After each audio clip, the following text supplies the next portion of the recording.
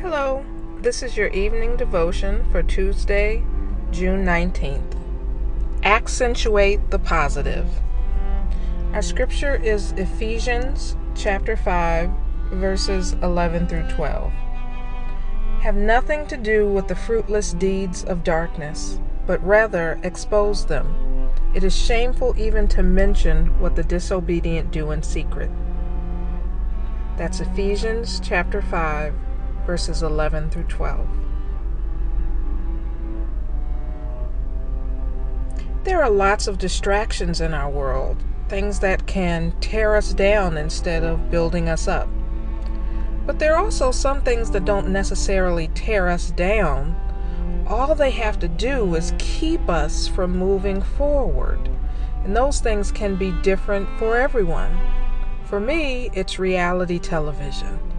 It doesn't necessarily harm me, but that time I spend reveling in other people's problems and ridiculousness keeps me from moving forward. And there's other scriptures that say we should always be focused on good things that build the other person up and that are encouraging and positive. So a lot of times reality TV is not that stuff. And it may be different for you. It can be different for everybody. Try to identify those things that you encounter today that got in the way of you being that wonderful person God created you to be. Were you able to overcome them, or did they overcome you? What changes could you make to do even better tomorrow?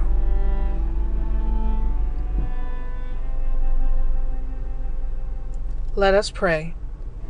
God, give us a thirst for you that outweighs any other pulls the world may have on us.